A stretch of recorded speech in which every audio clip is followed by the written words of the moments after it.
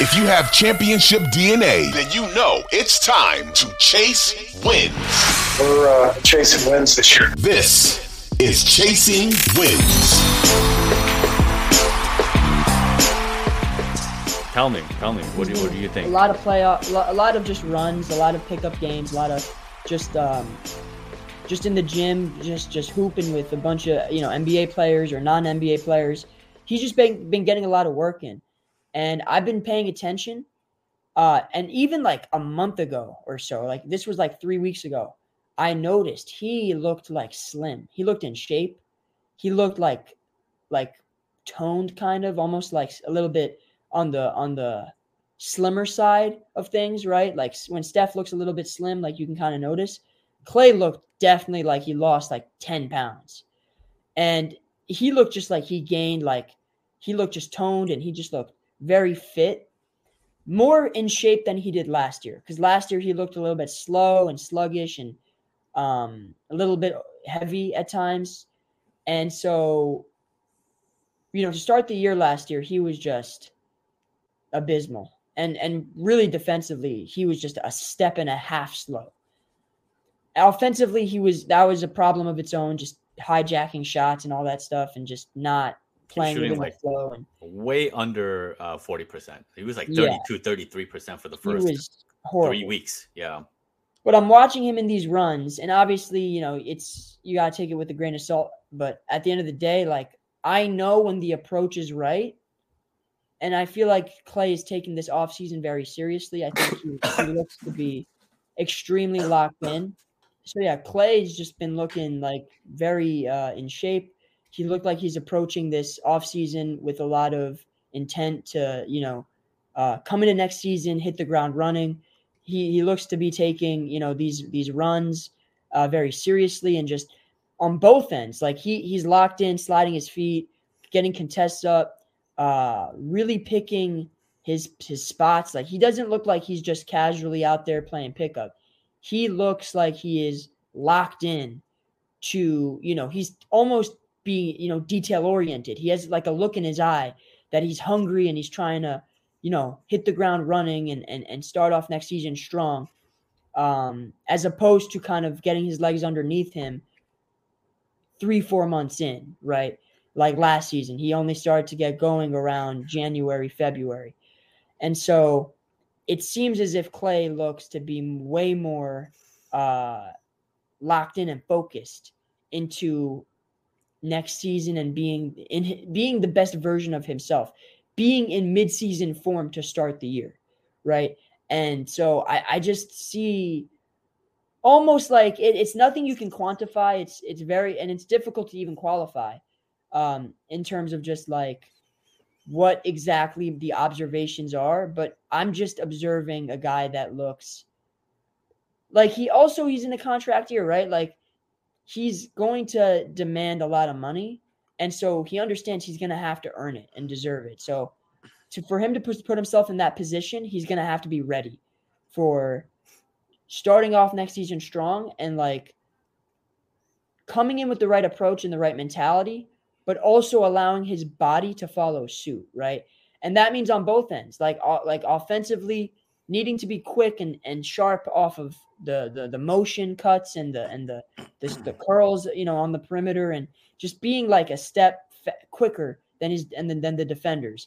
And then defensively, just moving laterally, sticking with, the offensive players, being shifty, being, quick enough to like rotate and close out and sharp.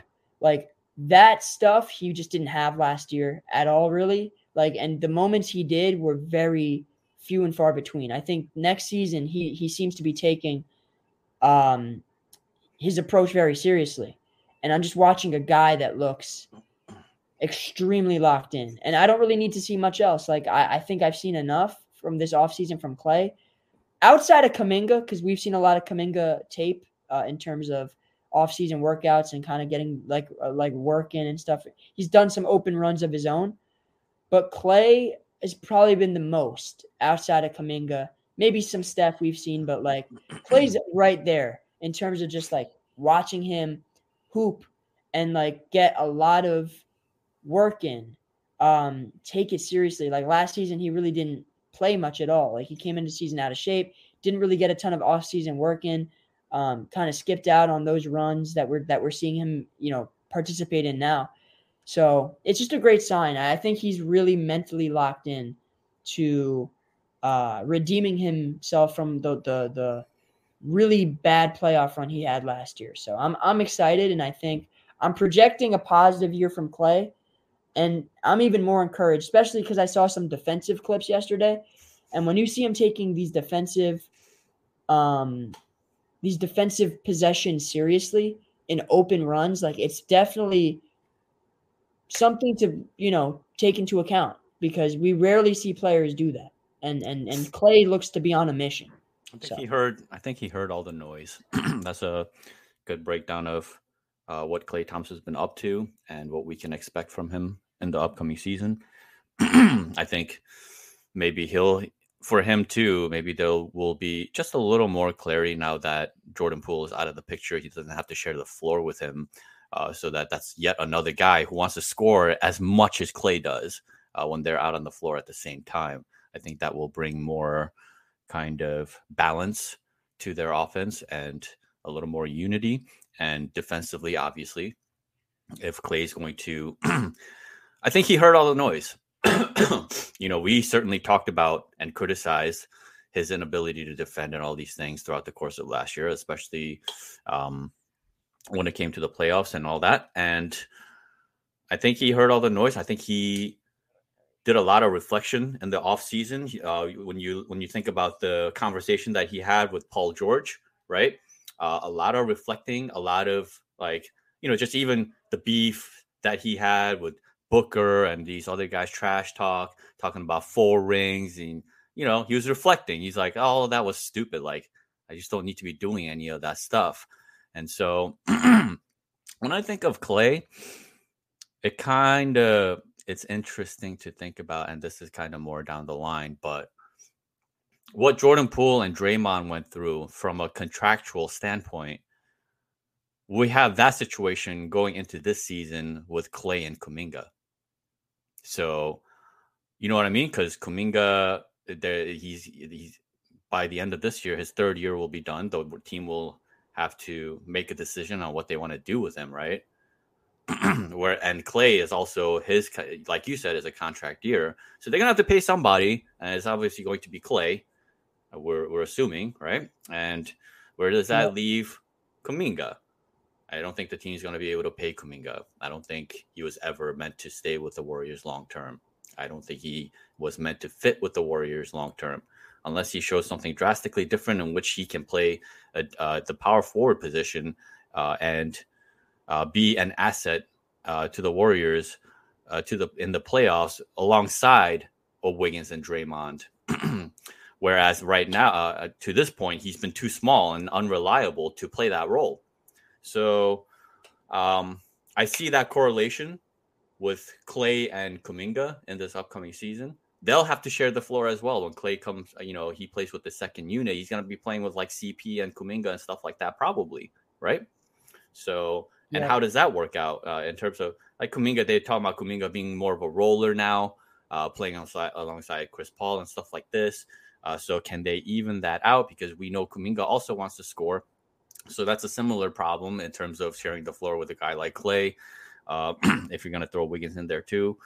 And Chris Paul is also a scorer. We can't just act like he's just a playmaker only, and he only gets 5 points per game or something like that. He's always been even in the latter parts of his career, it's like at worst, it's like 14 points, So yeah, we'll see. But I thought that thought was interesting in regards to the Klay and Kuminga dynamic.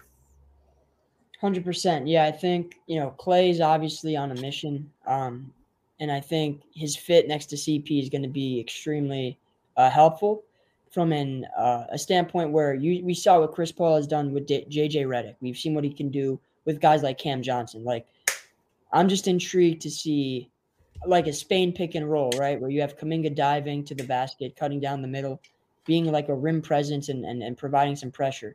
And then having Klay come off a curl and just off the ball, like commanding that respect and attention from the defense. Like, and then they have to make a decision. Are we going to overplay the Kuminga drive? Are we going to let, Klay kind of get free? And then on top of that, like CP making that decision down the middle, operating in the mid-range, kind of like making that decision, or like taking the mid-range himself. That's just like a beautiful play right there that we can add to this playbook that we have. And it's something that the Suns ran last year, where like you got DeAndre basically cutting down the middle and then Booker coming off the curl. So it's something that CP's been familiar with. We can add it, this wrinkle, to the pick and roll to our offense. So, like you said, like I just think Klay is going to be in a situation next season where off the ball he's going to be in heaven, just with all of the playmaking and the gravity that's going to be around him. With guys like Kuminga, getting more run, Saric as a spacer, CP as a passer. Obviously, you still got Wiggins and Steph. Defenses have to respect their ability to score. So, yeah, I mean, we'll see. We'll see what happens, but I expect him to be much more intentional and surgical with how he picks his spots, patient and within the flow